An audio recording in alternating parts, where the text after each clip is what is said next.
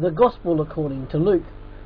Some key verses for this are Luke 1:3-4. Therefore, since I myself have carefully investigated everything from the beginning, it seemed good also to me to write an orderly account for you, most excellent Theophilus, so that you may know the certainty of the things you have been taught. And Luke 19:10, for the Son of Man came to seek and to save what was lost. Luke presents Jesus as the God-man, as a saviour for the entire world, writing primarily to Gentiles. He does this from a broad vantage point that is compatible with the fact that he is a Greek. Luke traces the incarnation, Christ's introduction, ministry, rejection, subsequent reteaching in view of his rejection, the cross, resurrection and ascension. Even though a Gentile, Luke emphasizes the kingdom program with Israel's place within